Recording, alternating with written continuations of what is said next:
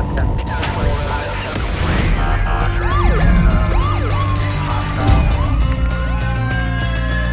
training to be a street cop? Morning, everybody. On my way to Bergen County Police Academy. We have a little over 100 people coming to today's class, 2-day program. Hopefully I'll see a bunch of guys there. Got a dickhead driving behind me to the left of me. It's the hot shit, but he's a complete dickhead.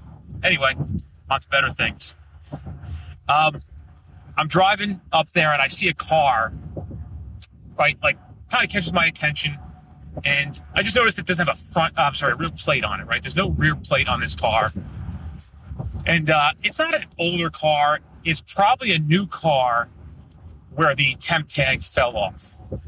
And then I pull up next to it and I see a guy probably in his mid-50s, early 60s, on his way to work, driving in a way that reveals nothing criminally.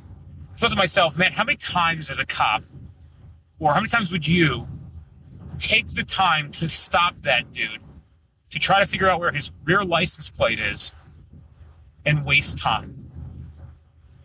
You know, the guy, he probably was a nice guy. You probably weren't going to write him a ticket. But you decided you're going to take 5, 7, 8 minutes out of your day to fuck around and pull over somebody for some bullshit traffic violations. Because there's bullshit traffic violations everywhere. Everywhere you look, it's nonstop bullshit traffic violations. So the question is, how do you filter what you're doing to make it more impactful?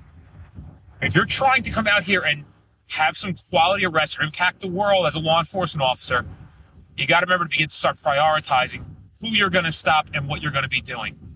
And one of those things that I learned later on in life is you can't pull everybody over.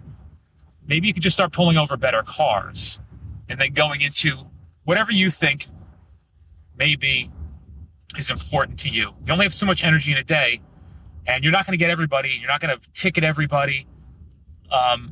Things you got to think about. So when you see that car, just remember that. Is this car worth it? Don't talk yourself into a stop on a good car. Don't get me wrong. I'm not saying that. But, like, all right, the car has no rear plate, but it doesn't look like anything. Like, maybe it fell off. Like, it looks like a new car. Am I going to waste 7, 8, 10 minutes with this fucking car? Stopping this car and pulling it over to give a $55 bullshit, not having a rear plate ticket? When there's literally folks on the road right now, not only moving contraband, but committing crimes on all sorts of levels.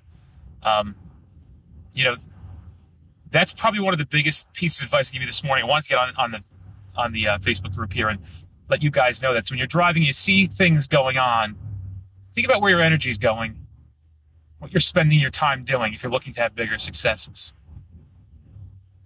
Think about it.